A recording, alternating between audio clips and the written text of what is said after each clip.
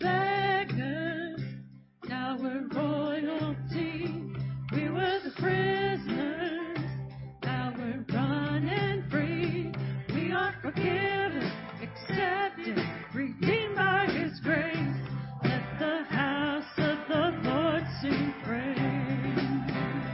We were the beggars, now we're royalty. We were the prisoners, now we're running free. We are forgiven, accepted, redeemed by His grace.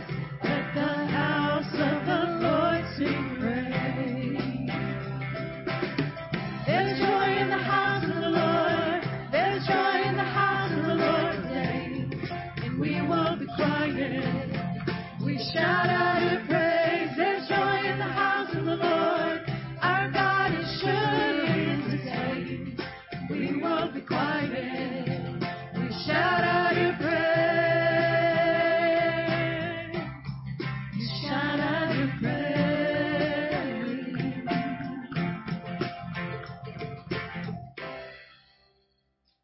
Thank you. You may be seated.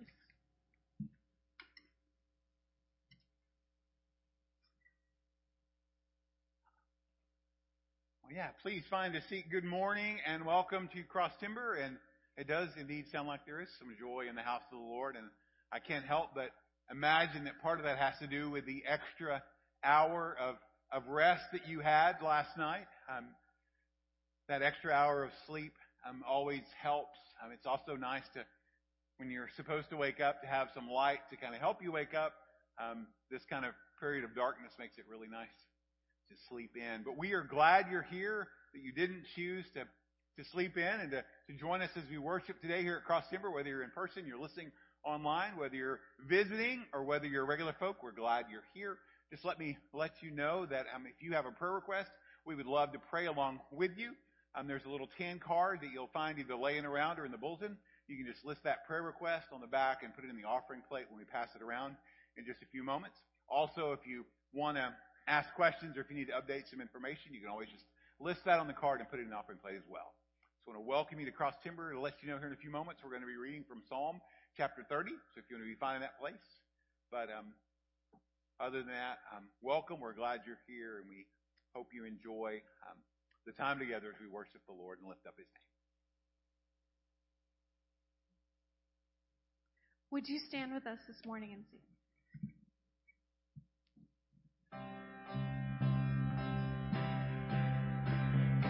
There's no place that is love and reach.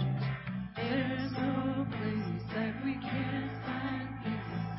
There's no end to amazing grace. Take me in with your arms spread wide. Take me in like an orphan child.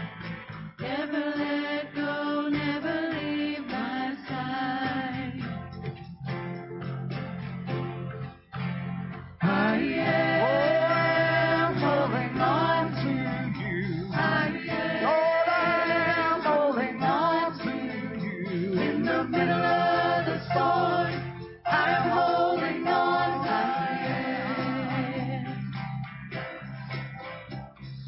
Love like this, oh my God, to find. I've been overwhelmed, what a joy divine. Love like this sets our hearts on fire. I am holding on to you. I am holding on to you. In the middle of the storm, I'm holding on.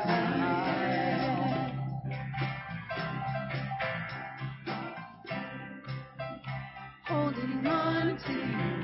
I am holding on to you.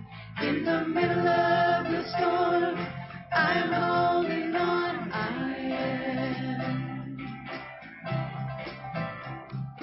This is my resurrection song. This is my hallelujah song. This is why it's to you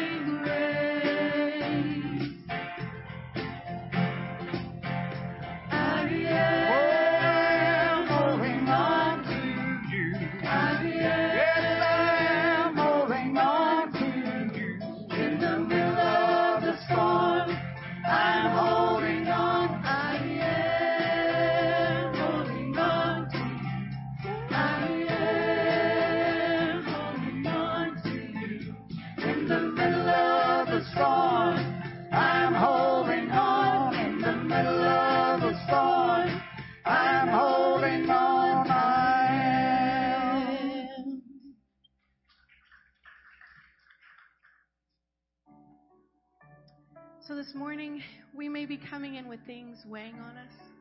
I just wanted to say that Jesus, and remind us that Jesus understands and cares about what we're going through.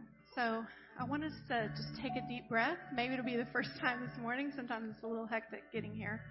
But just a deep breath in through your nose, out through your mouth. And as we sing this next song, let's ask God to restore us, to transform us through His work on the cross. Let us surrender all that is weighing on us and invite Him in. Father God, we thank You that You never leave us or forsake us. Father, help us to rely on the grace given in Christ Jesus. Amen.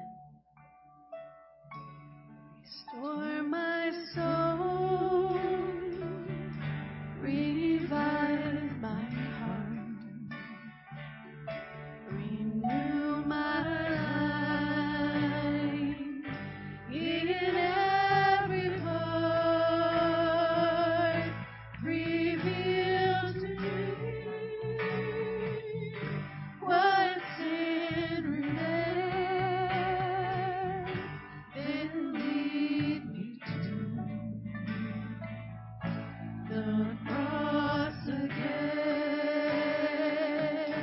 Restore my soul, revive my heart, renew my life in every part, reveal to me what sin remains, then lead me to the cross again. At the cross, I'll find the way to eternal life. Your hands are made, so find me there, Lord, and help me stand in true surrender with You, my Savior.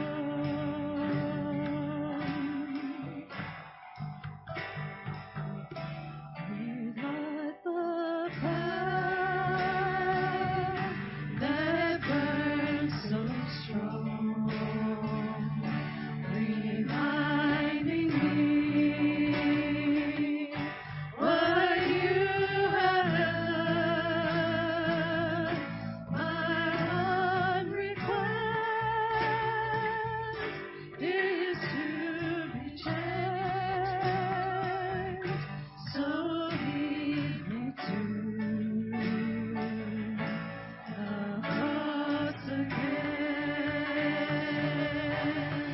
At the cross, I'll find the way to live the life Your hands have made. So find me there, Lord, and help me stand in true surrender with You, my Savior.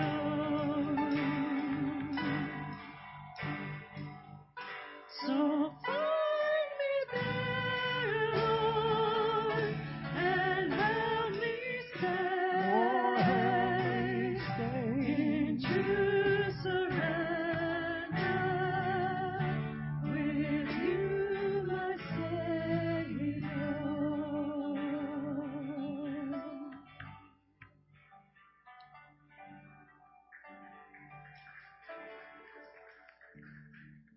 Thank you. You may be seated.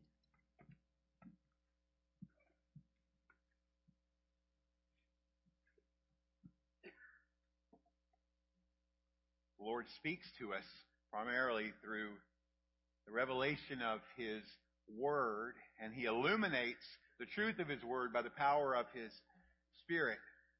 And as we've began to sing this morning and ask the Lord to restore and to prepare our hearts, I'd like us to look at Psalm chapter 30 together as we read it. It's written by David, the king.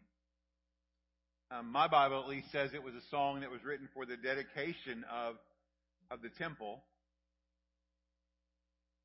And verse 1 says this, I will extol you, O Lord, for you have drawn me up and have not let my foes rejoice over me. O Lord my God, I cried to you for help, and you have healed me. O Lord, you have brought up my soul from Sheol. You restored me to life from among those who go down to the pit. Sing praises to the Lord, O you his saints, and give thanks to his holy name.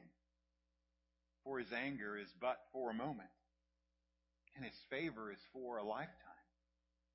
Weeping may tarry for the night, but joy comes with the morning. As for me, I said in my prosperity, I shall never be moved. By your favor, O Lord, you made my mountain stand strong. You hid my face. I was dismayed. To you, O Lord, I cry, and to the Lord I plead for mercy. What profit is there in my death if I go down to the pit? Will the dust praise you? Will it tell of your faithfulness? Hear, O Lord, and be merciful to me. O Lord, be my helper. You have turned from me my mourning into dancing. You have loosed my sackcloth and clothed me with gladness, that my glory may sing your praises and not be silent. O Lord my God, I will give thanks forever. Praise the Lord for his word. Gentlemen, will you come as we take our offering this morning?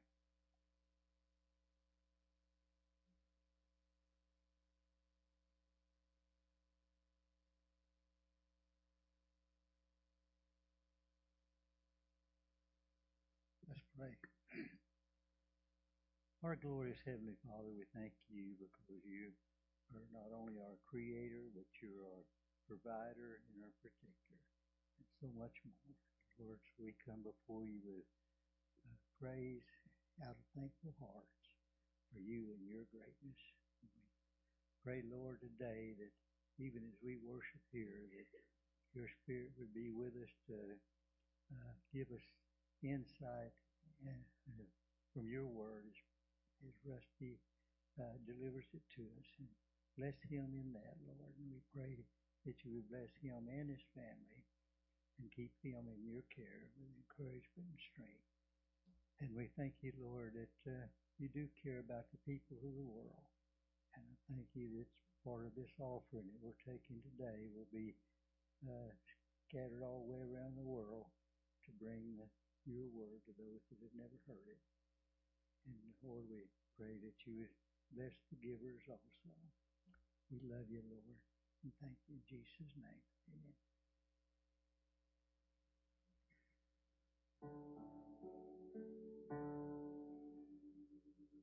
Lily of the valley, let your sweet aroma fill my life.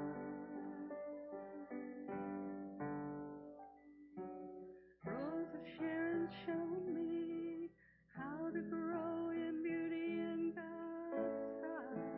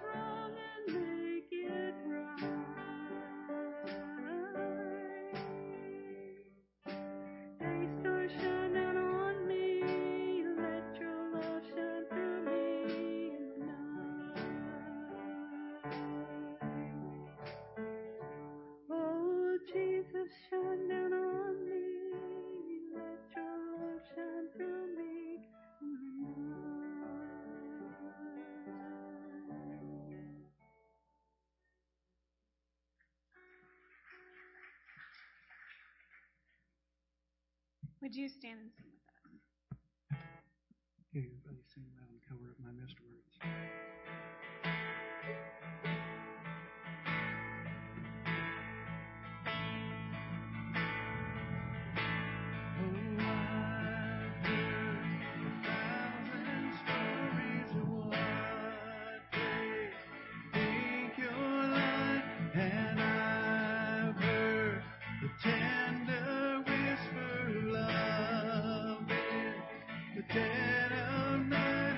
Tell me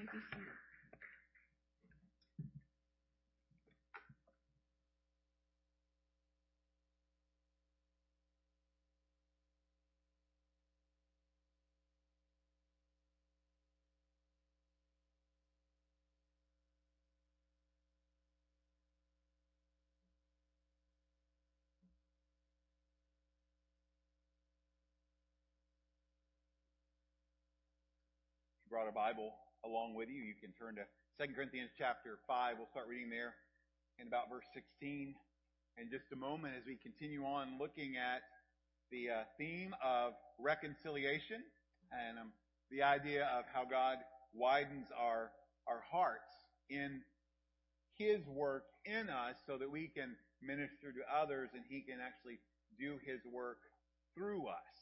So 2 Corinthians chapter 5. I'd be amiss to not mention that on Friday, probably between, depending on what the estimates were, 500 and 700,000 fanatical Ranger fans gathered around the stadium there in Arlington for a parade and a celebration, and I'm sure it was raucous, I'm sure it was great, and I'm sure that it was filled with folks that were just so totally excited about the fact that the Texas Rangers had finally won the World Series. I hope they had a good time. My mind was on other things. I thought about Eric Nadel, who has been the voice of the Texas Rangers since 1979, who had battled anxiety, spent most of the year off the broadcast, was back on the broadcast, and as the end of the game was approaching, I switched from the television over to the radio so I could hear his call, which he said was a bucket list call, and the line that he said that really just rung in my head was, Rangers fans, you're not dreaming. I grew up a Ranger fan. My mom and dad were Ranger fans. I was a Dr. Pepper Junior Ranger for as many years as I could remember. We'd mail in the stuff, we'd get the free tickets, and now that all that stuff's gone, you have to pay for it. And I was visiting with my brother, and I was thinking about, the fact that we're not dreaming, and I thought about that crowd of fans, and I thought, honestly, if we're very honest about it, many of those that would have been involved in probably a much more excited celebration have already gone before us. And my brother and I reminisced about the fact that, my mom would have patiently watched every pitch of every game, no matter how late it was, crocheting or sewing while she was watching. And as that moment drew closer on Wednesday evening, my brother and I talked about on Thursday the idea that my dad, who had the incredible knack to nap during any sporting event, but to awaken quickly at the most excitable time of the moment, would have, at the last call, when they said the Rangers win the World Series, my dad would have miraculously awakened from his nap, would have just kind of got his wits about him, and would have began to celebrate as well. And so I say that just to say that there are times in life that are exciting, and that was indeed one of them. But as we think about our lives in Christ, we think about the heritage of our faith, that not only are those here on earth that are waiting and anticipating and exciting, but as you read about in Hebrews, there's that great cloud of witnesses. And I don't know if they get a newspaper or the internet in heaven and they know World Series scores. I don't think that really matters. But I do know that while we are here waiting in anticipation, there is a host in heaven that is cheering us on along the way, that is looking forward to see us finish the race, and can't wait for that great reunion in heaven when Jesus returns, makes all things new. And in that, we have that reminder that there's still work for us to do here on earth. And so with that, we turn to this idea of widening our hearts, offering the message of reconciliation to as many people as possible. And I was wondering, and I wrote down here, have you ever broken something special, valuable? You ever had that? And you're like, oh, man. It kind of hurts on the inside. It's quite discouraging. And all of a sudden, your head is just flooded with those regrets. Oh, I can't believe I did this. If I'd only done this, it had never happened. Or, oh my gosh, what can I do? And inside of us, we wish we could just take a moment back in time and recreate things where it wouldn't happen. Or we could maybe somehow fix something or mend something that's broken. We've all had those instances. But take that same thought and apply it to life. That there's people around us filled with hurts. And they're dealing with sin and the devastating effects of it. That brokenness in the world, that in life leads to this separation or alienation from God. It leads to deep hurt and guilt. And what they need above all is hope. That there's something different. Not a dream or a wish, but something that's real and intangible. A hope that we can only find in Jesus, that brings new life, that makes it possible, that thing that seems impossible, that they feel alienated and separated from God, and they don't ever see a way back. That they could all, in a moment, by putting their trust in Jesus, become a friend of God. An adopted son or daughter, no longer alienated. Through the ministry of what we'll look at today, called the ministry of reconciliation. That through the work of what Jesus did on the cross, God changes the relationship between himself and humanity. He exchanges the broken relationship that men and women have into a new and restored fellowship. He creates in us a new heart that's reconciled to Him. And that new heart should have in it a desire or a passion to share the good news. Very simply put, change can happen. You don't have to stay the same. And so along those lines, I want us to think about this. As new creations in Christ, God invites His people to join Him in the ministry of reconciliation. So we're going to look at this key principle at the very center of what it means to offer hope to hurting people. That because of the wideness and the beauty of God's love, that we, undeserving sinners, can receive that love. Then we can share that love in partnering with Him to offer the good news to others. And so we'll see it primarily in three things. The grounds for reconciliation, what God has done for you and I. We'll take a peek at what a reconciled heart looks like, and then we'll see what a reconciled heart does. I want us to read these verses. We'll start there in chapter 5. We'll read verses 16 through the end of the chapter, and then we'll read the first 2 verses of chapter 6. We'll look at the remainder of chapter 6 on the 19th, and next week we'll just follow up with some practical guidelines about offering reconciliation. But let's begin reading verse number 16, 2 Corinthians chapter 5.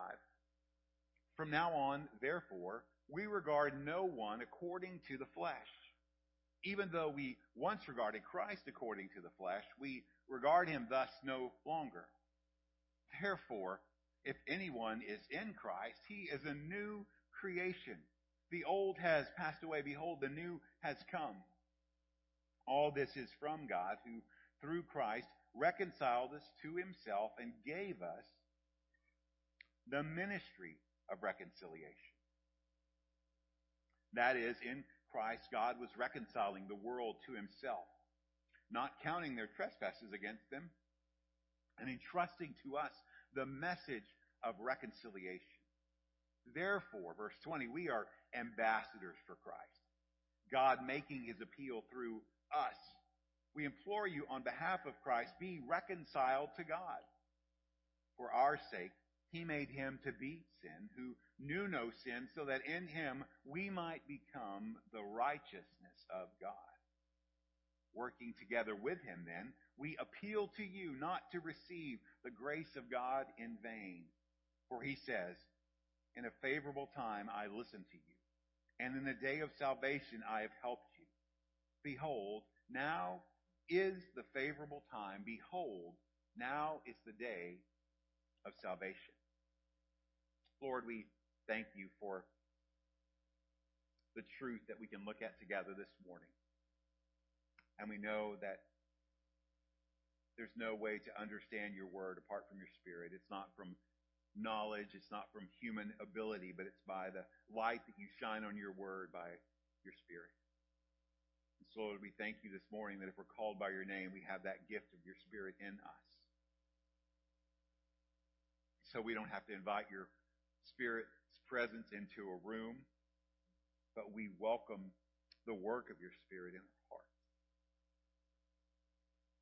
And so, Lord, as you tell us that in the process of filling ourselves with your Spirit, that we should sing psalms and hymns and spiritual songs, we thank you for that. Lord, we thank you that it tells us that your word should dwell in us richly. And so, Lord, we ask of you this morning to take this living word that we share together in this morning and make it come alive to us in our hearts by your Spirit for your name's sake. And we pray this in the name of Jesus. Amen. So we're going to look at, first of all, the grounds for reconciliation. Then we'll look at a reconciled heart. And then we'll see the actions of a heart that has been reconciled. So first of all, the grounds for reconciliation. And in this, we have a problem that needs to be solved. We have a solution to the problem that God provided. And then we have the resolution to the problem. What's the end result? So there's something that has to take place. God has a particular way to deal with it, and then we have the end result because it's God's action, which is good because all that He does is good. So what's the problem? It's not God's problem. You'll learn that as you go along in life. It's never really God's problem. It's always our problem. And the problem is man's separation or alienation. The word sin. The world we live in today is troubled by that. It started in the very beginning in Genesis. Adam and Eve sinned, and then all of a sudden death, guilt, condemnation entered into the world because that perfect fellowship was broken. Creation itself was broken as well. And we still live under the effects of the curse of sin. It affects the world. It affects relationships. It affects our lives on a daily basis. And because of this sin, men and women are what we say are separated from God, enemies if you follow some of the passages in Scripture. Separated from God. Subsequent results from that are that people struggle to live in peace with one another. We have fractured families and relationships. Countries have endless disputes. There's no peace. They can't get along. Communities argue and fight over issues, and marriages feel the weight and the strain. And even churches that are called by the name of Jesus face quarreling and bickering and even division over issues. And so you look around, and it doesn't take a lot of detailed work to understand that the world we live in is broken and it is desperately in need of healing. So that's the problem. What did God do? God provided the gift of redemption. That through God's plan of redemption, we can have a reconciled relationship with God. So let's first just define reconciliation. We'll talk about redemption in a second. In a general sense, it just means to change something. So a change in relationship. Or it would be like walking into some place and saying, hey, can I get 4 quarters for this $1? I need it for the vending machine, but you better take $2. Maybe $3 if you're going to go to a vending machine these days. Maybe it's, here, I got $5. Can I get $5 in quarters because I want to buy Coke? But it's the idea. Scott knows. Scott lives in that world, so he understands that prices go up. But it's the idea of exchanging. If you take it into the realm of relationships, it's two people that are in opposition making amends and becoming friends. The transfer from enemy to friend. The Moody Bible commentary gives I think a good definition. It says it's the activity of God that exchanges a broken relationship with humanity with a restored relationship through the work of Christ on the cross. So in looking at this picture, God is the offended party. Human beings, that's you and that's me, we're the offenders. And the problem between us, the offense, is sin. So the question that those bring up is, how does God redeem men and women? How does He reconcile them to Himself? It's key to understand that it's not through a process, but it's through a person. That it's through Jesus that God reconciled men to Himself. You see it there in verse 18. All this is from God, who through Christ reconciled us to Himself. So God's done nothing wrong. Men and women have made the error, but God, out of His grace and mercy, has provided the means for men to be and women to be back in a right relationship with God. How did that happen? Jesus died on the cross and rose from the dead so that you and I could be redeemed. That word redeemed means to buy back, to make a payment for. And so Jesus died on the cross so that everyone who believes in Him can have peace with God. So He died for you and He died for me. And when He did that, He took the penalty for our sin. And because Jesus took the penalty for our sin, when we put our trust in Him, there's this great exchange that happens. We'll look at it more in a second, where He takes our sin, we get His righteousness, and that redemption leads to reconciliation. That when God looks at us and we have faith in Christ, He sees Jesus in His righteousness, not our own righteousness, which the Bible says is what? Like filthy rags. And Colossians 1 tells us, and through Him, Jesus, to reconcile to himself all things, whether on earth or in heaven, making peace by the blood of his cross. So redemption leads to reconciliation or the restoration of a broken relationship. Romans 5 verse 10 in the Phillips translation says, while we were his enemies, God reconciled us. Christ reconciled us to God by dying for us. So Jesus died for you, and when you put your faith in him, God doesn't count your sins against you. But it gets even better. I talked about that exchange just a moment ago. Jesus takes all our sin upon himself, and he gives us his righteousness. Verse 21 is key. For our sake, he made him to be sin who knew no sin, so that in him we might become the righteousness of God. Jesus did the work. We benefit from the work by our faith. God initiates this process. We gladly receive it. He offers salvation freely to everyone, but men and women must respond. We saw that a couple of weeks ago in the fact that salvation is made to all people, but it's only those who respond to Jesus in faith that receive it. So every person must choose. But the experience of reconciliation is possible through Jesus. Why? Because at the very heart of God, he doesn't want you and I to remain in our sin, to live hopeless, broken, separated lives from him. No, he sent Jesus who died so that we could live a radically different kind of life, a life free from the power and the pull of sin, to be filled with hope, to be messengers of hope, to be mended from brokenness and drawn progressively nearer to him, given a new spirit in our lives and a new heart. What does that heart look like? It's a reconciled heart. I don't know what your characteristic in life is, but I'm a peacemaker. Oh my gosh. I don't like to be at odds with anybody. I am incredibly uncomfortable in situations where others are at odds with one another. And so this rings true in my heart, reconciled heart, where things are made right. And here's the truth. The moment you put your faith in Jesus, everything changes. Newness comes. You get a new relationship. We mentioned it just a moment ago that you're no longer an enemy. You're not in enmity with God, but you're a friend of God. You're no longer alienated, but you're adopted. So there's a new relationship. It's living, it's life-giving, it's Christ in us, the hope of glory.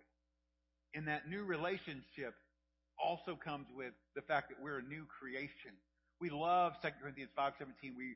You probably read it often, you may have memorized. Therefore, if anyone is in Christ, he is a what? New creation. Why? Because the old is passed away, and behold, the new has come. It speaks of transformation. The Phillips translation says that they're a new person altogether. Why? Because the things of the past are gone. The old ways of thinking are being replaced progressively by new ways of thinking. That you died with Christ, so you're no longer living for yourself. You're living for the sake of Christ and for others, and you're free to live a different kind of life. Don't you love that phrase? Behold, the new has come. We get so excited when the newest model of something comes out. You know, I think we're on like iPhone 20 now. I don't know, maybe 25. Who knows?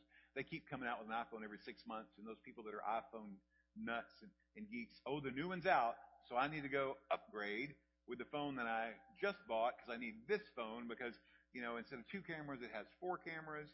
And, you know, and so it's ridiculous when new things come out. But behold, the new has come. When you think of that on a personal level, to look at your life and think, okay, I'm different now. I'm not the same. I think you might have the same name. You probably still live at the same address. You probably still have the same body, but something on the inside of you is radically different because it's the resurrection power of Jesus at work in you. So you have this new life which leads to a new perspective, a new way of looking at things. Listen to verse 16, how Paul looked at things in the past, but now he looks at things in Christ. From now on, therefore, we regard no one according to the flesh. So we don't look at people anymore from an earthly perspective, even though we once regarded Christ according to the flesh. Think of this written from Paul's perspective, his background. He was a Pharisee of Pharisees. He was a persecutor of Christians.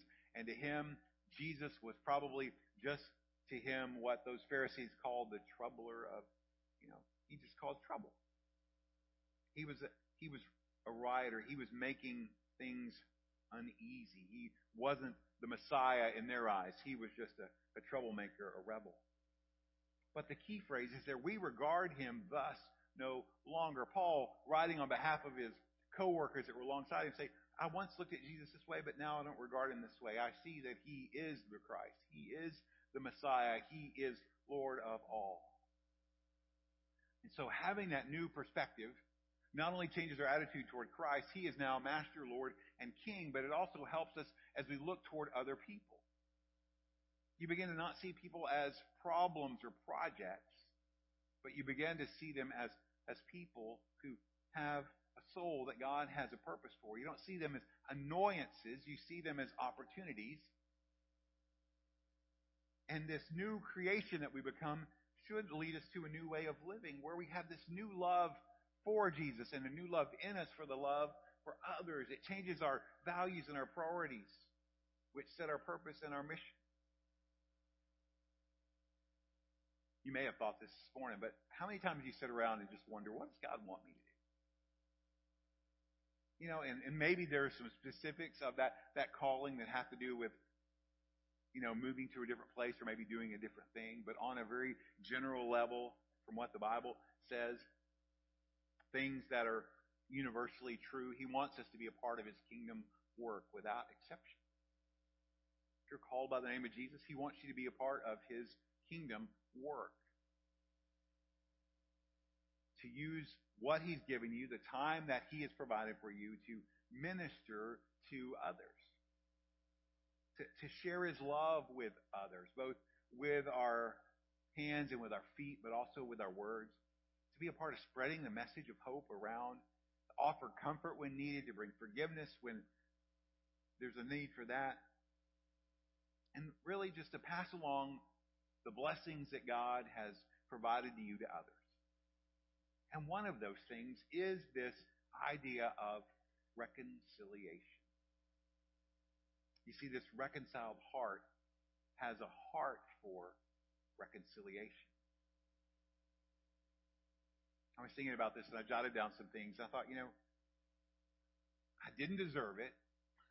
I sure didn't expect it. But somehow I met Jesus and now I have peace with God. And the attitude that results from that with the excitement is, I should be saying, I just can't wait to tell everyone the good news. When I think about this story, I go back to Jesus and the Samaritan woman. God put Jesus at the right spot. The woman is there at the well at the right spot so that she can find out about living water. And what does she go back to the Samaritans and say? Come and see a man, who told me everything about me. Could he be the Christ? And I wonder sometimes why that fire doesn't burn more in me and in you, that we want everyone to experience what we have experienced.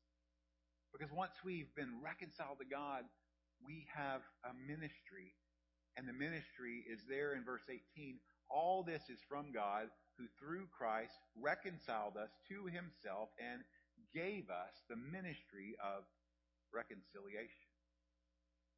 So the free gift of salvation comes with a gift of purpose. Now, why is it a gift? Because it's entrusted to us. It's given to us. It's something that if we practice it will be beneficial. It will be a blessing.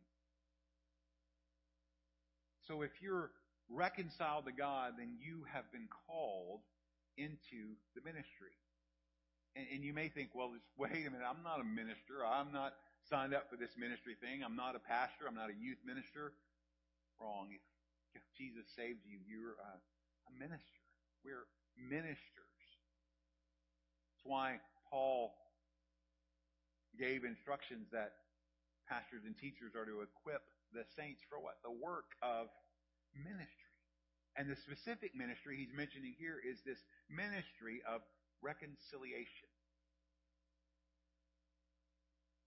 God could have chosen angels to declare this message. God could have just broadcasted it with a booming voice from heaven.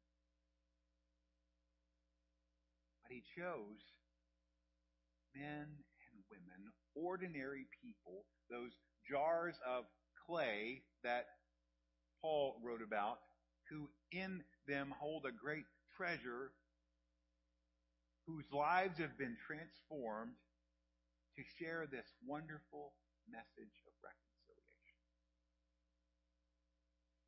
That the change in their life, that old to new, is the evidence that points to the truth. Their testimony is the powerful and undeniable record of that.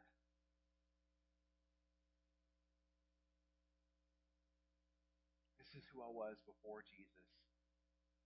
I didn't deserve it. Didn't expect it, but this is what he did. And now this is who I am now that I know Jesus. Don't you want that too? It's such a powerful message, but yet it's such a simple message. He not only says it's the ministry, but we've been given the message of reconciliation. You see the phrase there in verse 19. But yeah, we know it's broken. The relationship between you and God. But it can be different. It can be restored. It can be made new. That when you come to Jesus, put your trust in Him and His work on the cross, you can have a new kind of life. Verses 20 and 21 point to that. We implore you on behalf of Christ, be reconciled to God. For our sin's sake, He made Him to be sin who knew no sin, so that in Him we might become the righteousness. Come to Jesus. Trust in Jesus. Know that He takes our sin and our brokenness. He gives us His righteousness, that we were dead, but in Christ we are raised to new life, and we were slaves, but we can now be free from the bondage of sin, that we can be transformed from the old into a new creation, and as Colossians tells us, our lives will eternally be hidden with Christ.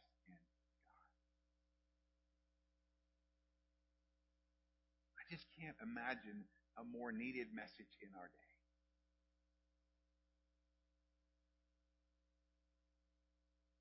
I've tried and researched on the internet to get to the bottom, and maybe some of you have, but you may have seen these commercials for the He Gets Us campaign. Really, from what I understand, it's a marketing company trying to raise awareness and to get people to ask questions about Jesus. I do question some of the things they say because I don't know they're exactly true.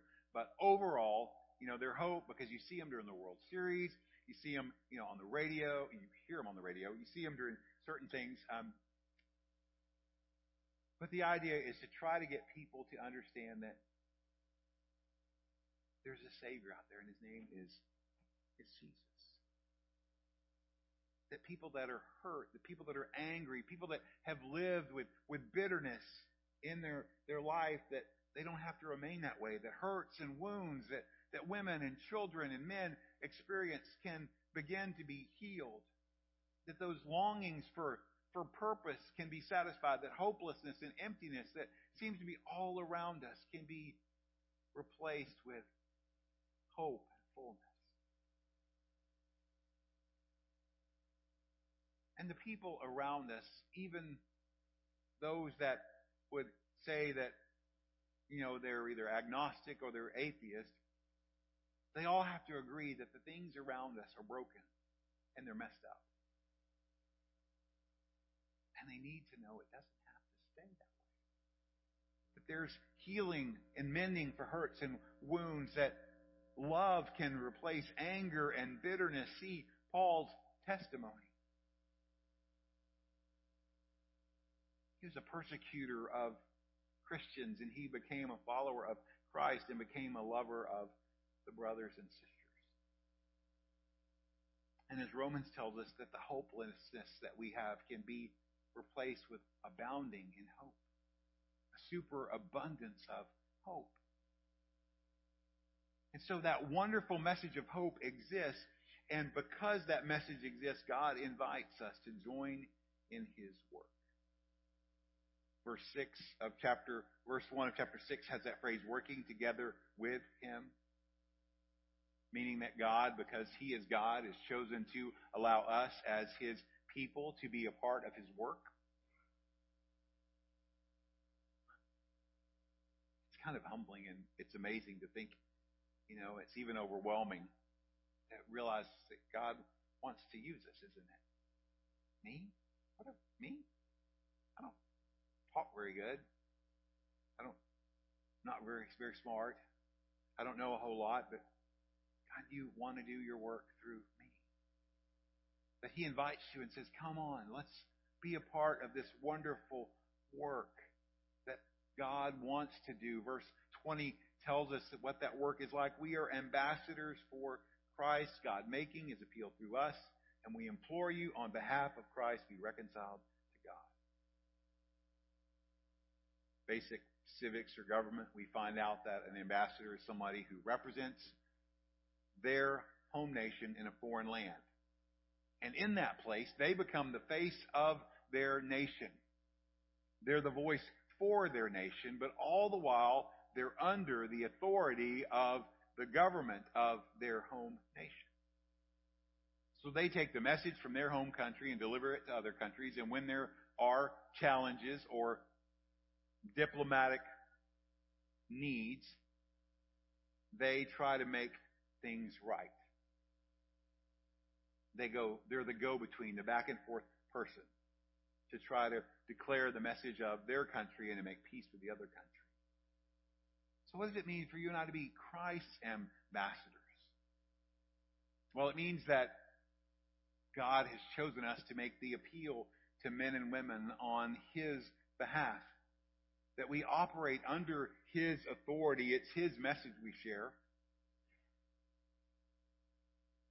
And we have the opportunity to,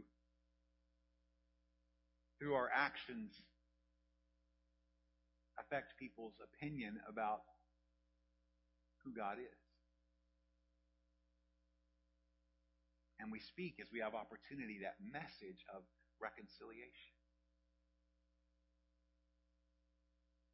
You could say it like this: God doesn't want you to remain in sin. He doesn't want brokenness and hopelessness and separation to mark who you are.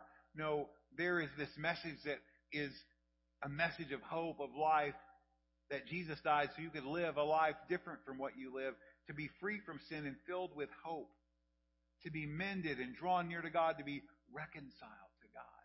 So we are His ambassadors in the places that He sends us. So just think about the places that you go within a week. The opportunities that you have to be a representative for the King of Kings, to operate as citizens of heaven in temporary residency status in Burleson or Joshua or Alvarado, somewhere in Johnson County or Fort Worth. So we're ambassadors. We have a privilege, but we also should be motivated by urgency. Verse 2 of chapter 6, He says, in a favorable time I listened to you, and in a time of salvation I helped you. Behold, now is the favorable time. Behold, now is the day of salvation. He's quoting prophet Isaiah chapter 49, verse 8. And he answers the question that we might ask: what's the best time for us to start a ministry of reconciliation?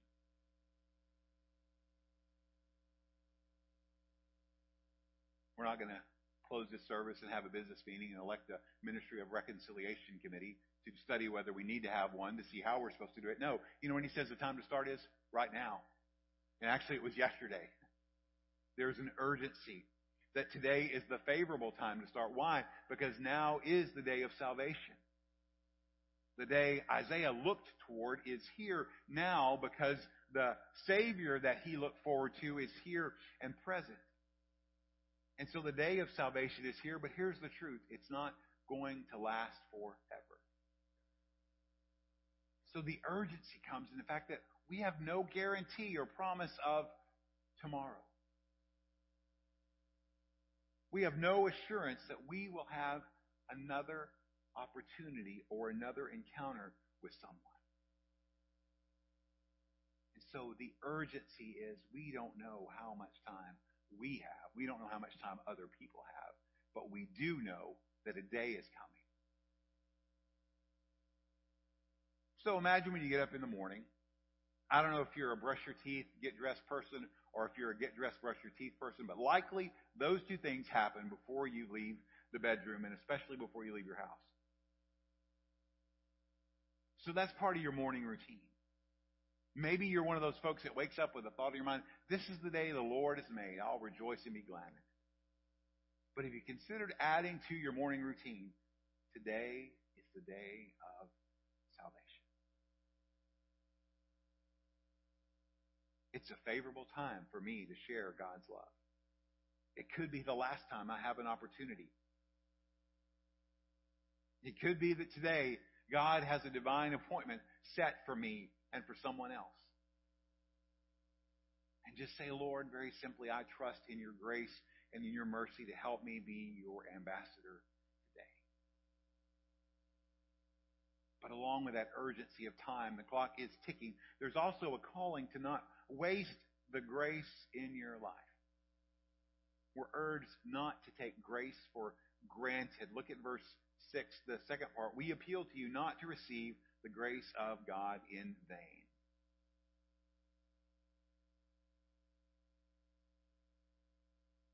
The Corinthians, he's writing to Christians, had experienced God's saving grace.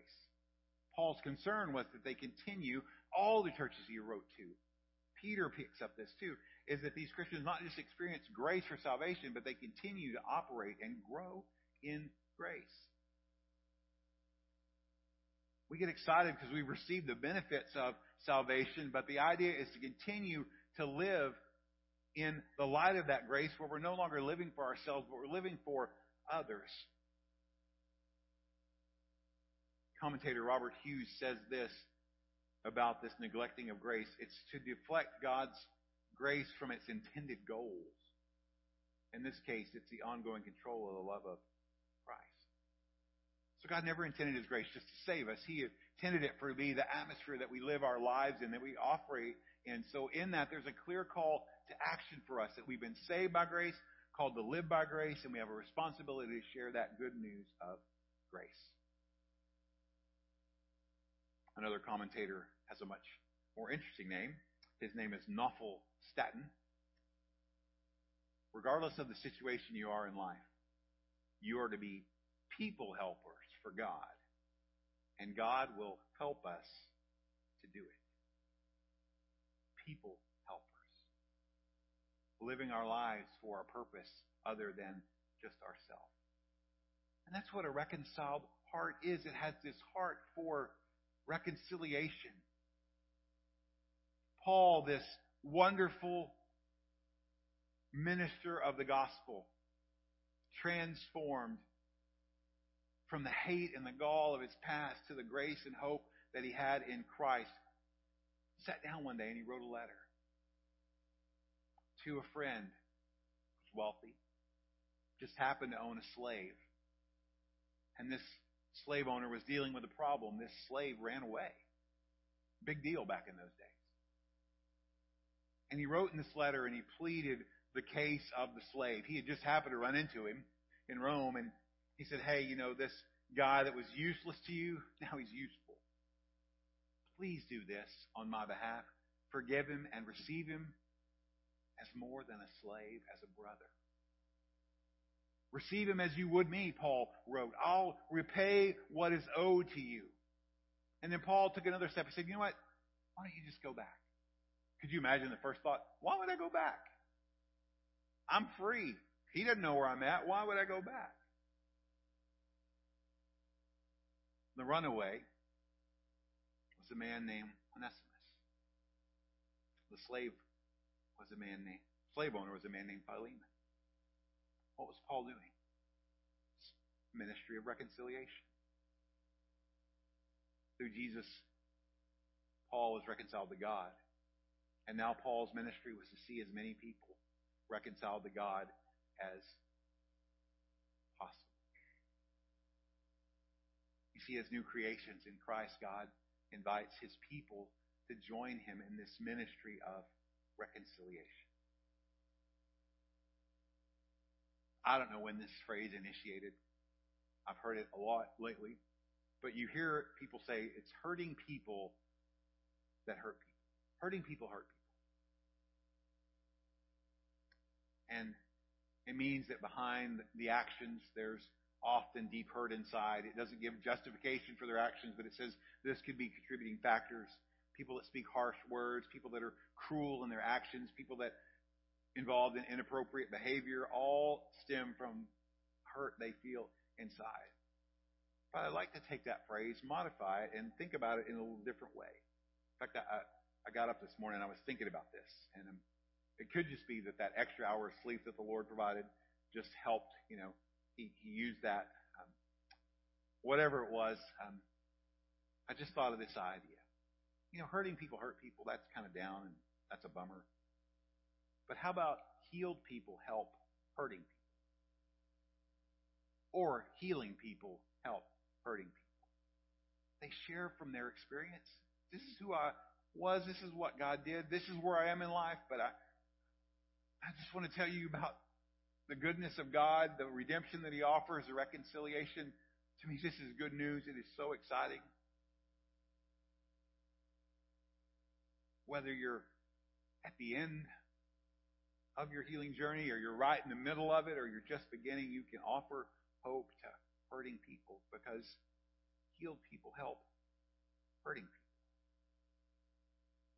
I want to give you 3 things that kind of hopefully will help in this as you're thinking of yourself as a person in the healing process and how you can offer this hope of reconciliation to others. The first thing is to rest in reconciliation.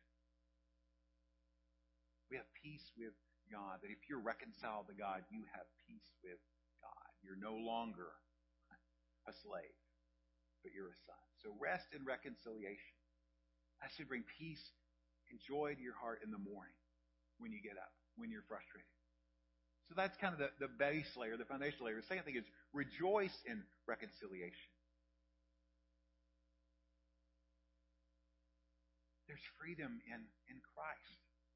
There's joy in the Holy Spirit. And as we rejoice in reconciliation, we give gratitude and thanks to God for what He has done to us. That we offer up praise, grateful prayers of thanks to Him for what He's done. And then the last step is reveal the message of reconciliation. To tell out the good news. To tell people about Jesus.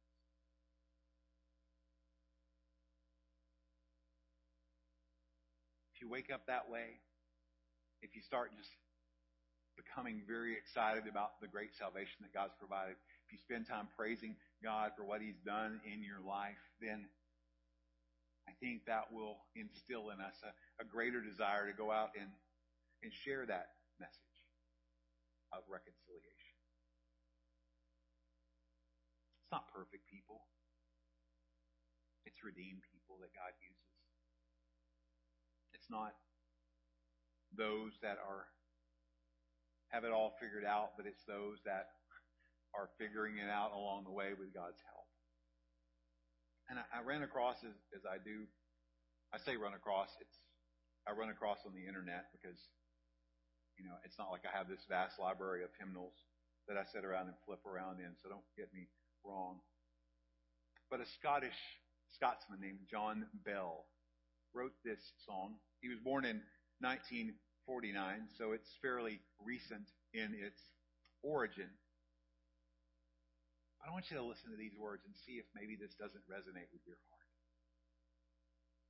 Were I the perfect child of God, whose faith was deep and love was broad. Not doubtful, guilty, worn, or flawed. I'd gladly follow Jesus. But I'm the child of what I've been. Estranged by much I've done and seen. Afraid to show the love I mean. Unfit to follow Jesus. Yet God, who knows me first and last, who's seen my best, my worst, my past, has shown His love intense and vast by meeting me in Jesus. For Christ, though killed at Calvary by sin like mine and folk like me, has risen, forgiven, and set me free. Made fit to follow Jesus. Then sprinkle water on my brow as in the place I make my vow to own and love my Savior now and give myself to Jesus. God, grant me what I still require, that I in others might inspire the hidden hope, the deep desire to love and follow Jesus. Will you join me in prayer? Lord, we are honest before you this morning, acknowledging that we are far from perfect, but we are redeemed if we're called by your name.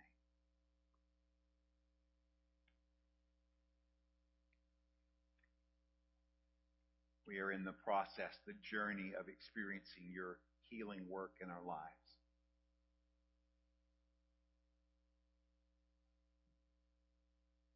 Lord, we often feel unqualified.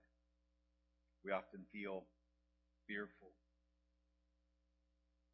And even at times we just don't really feel at all.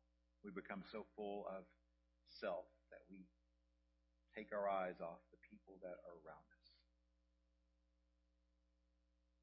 And so, Lord, as your new creations, help us to see our responsibility to carry out this ministry of reconciliation by sharing the message of reconciliation. That what's broken can be mended. That sin is not the end, but there is salvation in the one who is our Savior, the Lord Jesus. Lord, help us to see that it's through your intense and vast love. It's through trust in you. It's through your death and resurrection that we have life.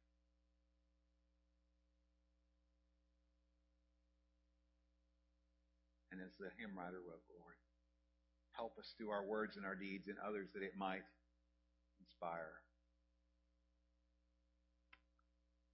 the deep desire to love and follow Jesus. Lord, widen our hearts. Open our mouths and use us as your people. And we pray in the name of Jesus. Amen. I'm going to take a few moments to listen to the Lord along these lines, and maybe you're just in that place of needing to just reflect on what God has done for you, your salvation experience, to respond to Him in gratitude and thanks as you listen to the piano as it plays, and just asking God to use you in the time that we have, and that time is short, to be His messengers of this wonderful truth, this gift of reconciliation. Piano's going to play quietly. It's a wonderful opportunity for us to just listen to God. It's so easy in the busyness of life to just quickly move on. But I encourage you to just listen to the Lord, hear His voice. If there's a burden you have, or just totally something else that God's been dealing with you by His Spirit about, you can certainly come to the altar and pray. You can ask someone to pray for you. Maybe this is the day that God says, hey, to plant roots here and be a part of our fellowship, or maybe for the first time you thought God loves me and He wants me to be His very own, and I want to put my trust in Him. Today is the day of salvation. So let's listen to the Lord as we hear the piano play.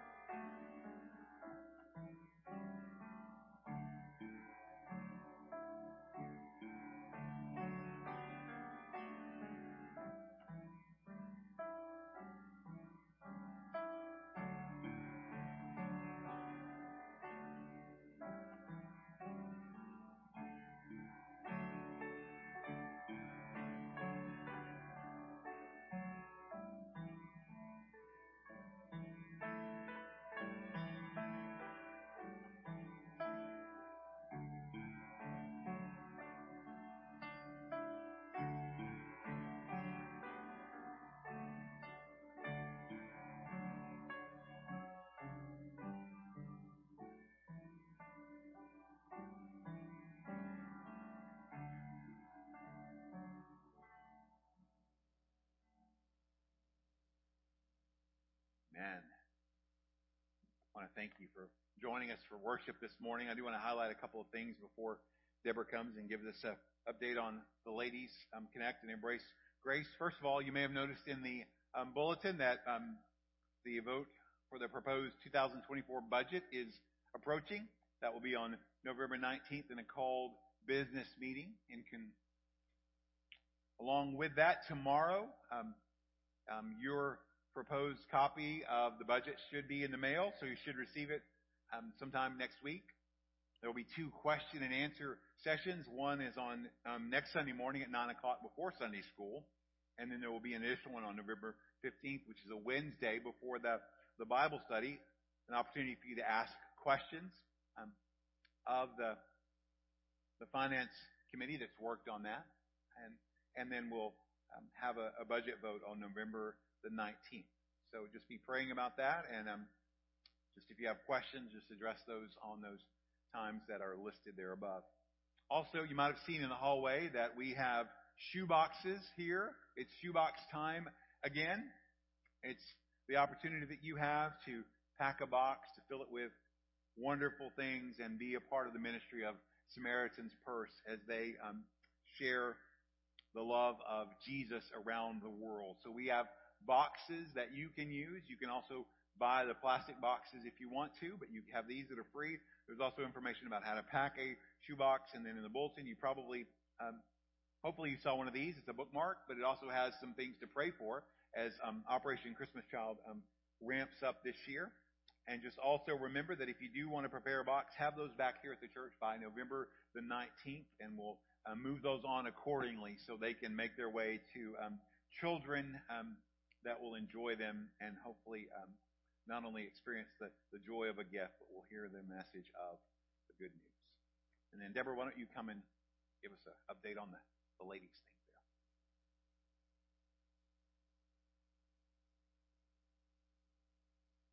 So this Thursday at 6:30 is our Ladies Connect. We'll be meeting here in Miss Brenda's Sunday School room.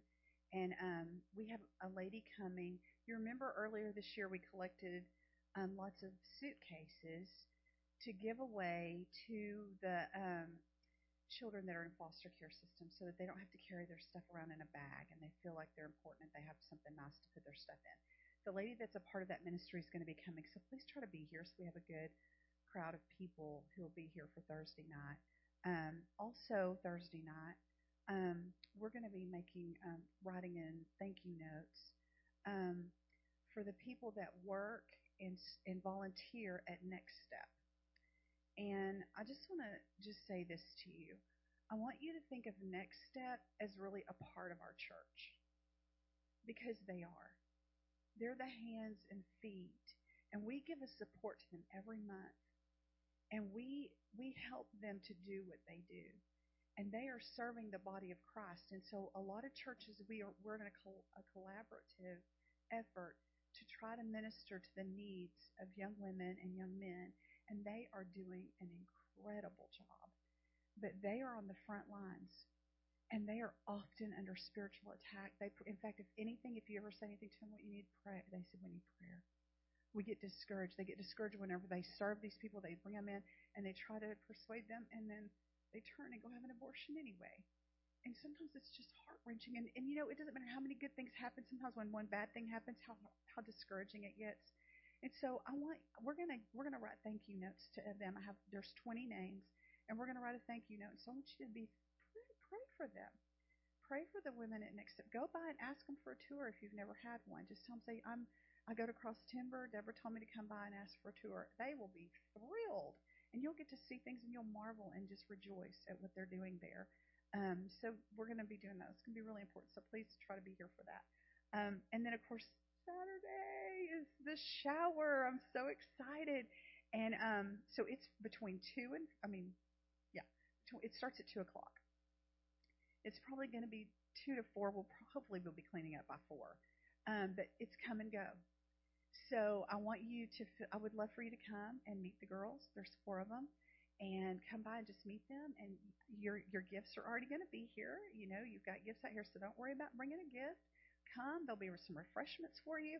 And come and just give them a hug and tell them that you're praying for them and just bless them in the name of the Lord. And you'll just get to come and be a part of that. If you can make it. If not, it's okay. But we welcome you. Everyone's welcome, and everyone's welcome to come. And if we have some people that can help them load up their cars afterwards, that would be great. And then also following the service, right after, Lois is right over here. Here's Lois.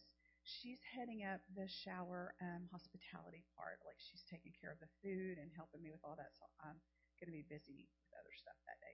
So if you have volunteered and you've talked to her, you volunteered to make food or whatever, come see her right after the service. She wants to talk to you and just tie up all the loose ends and so she can see faces and put names and all that. And right. And I've got a form I'm dropping off at HEB requesting fruit trays and vegetable trays from HEB. So anyway, that's all that. So anyway, thank you so much.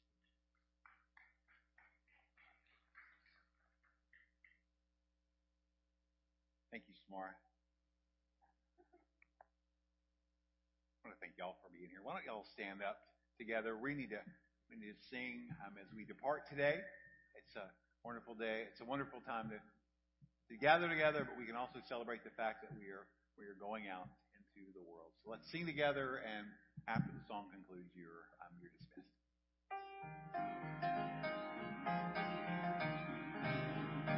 At the cross where I first saw the light, and the burden of my heart rolled away. It was there by faith I received my sight.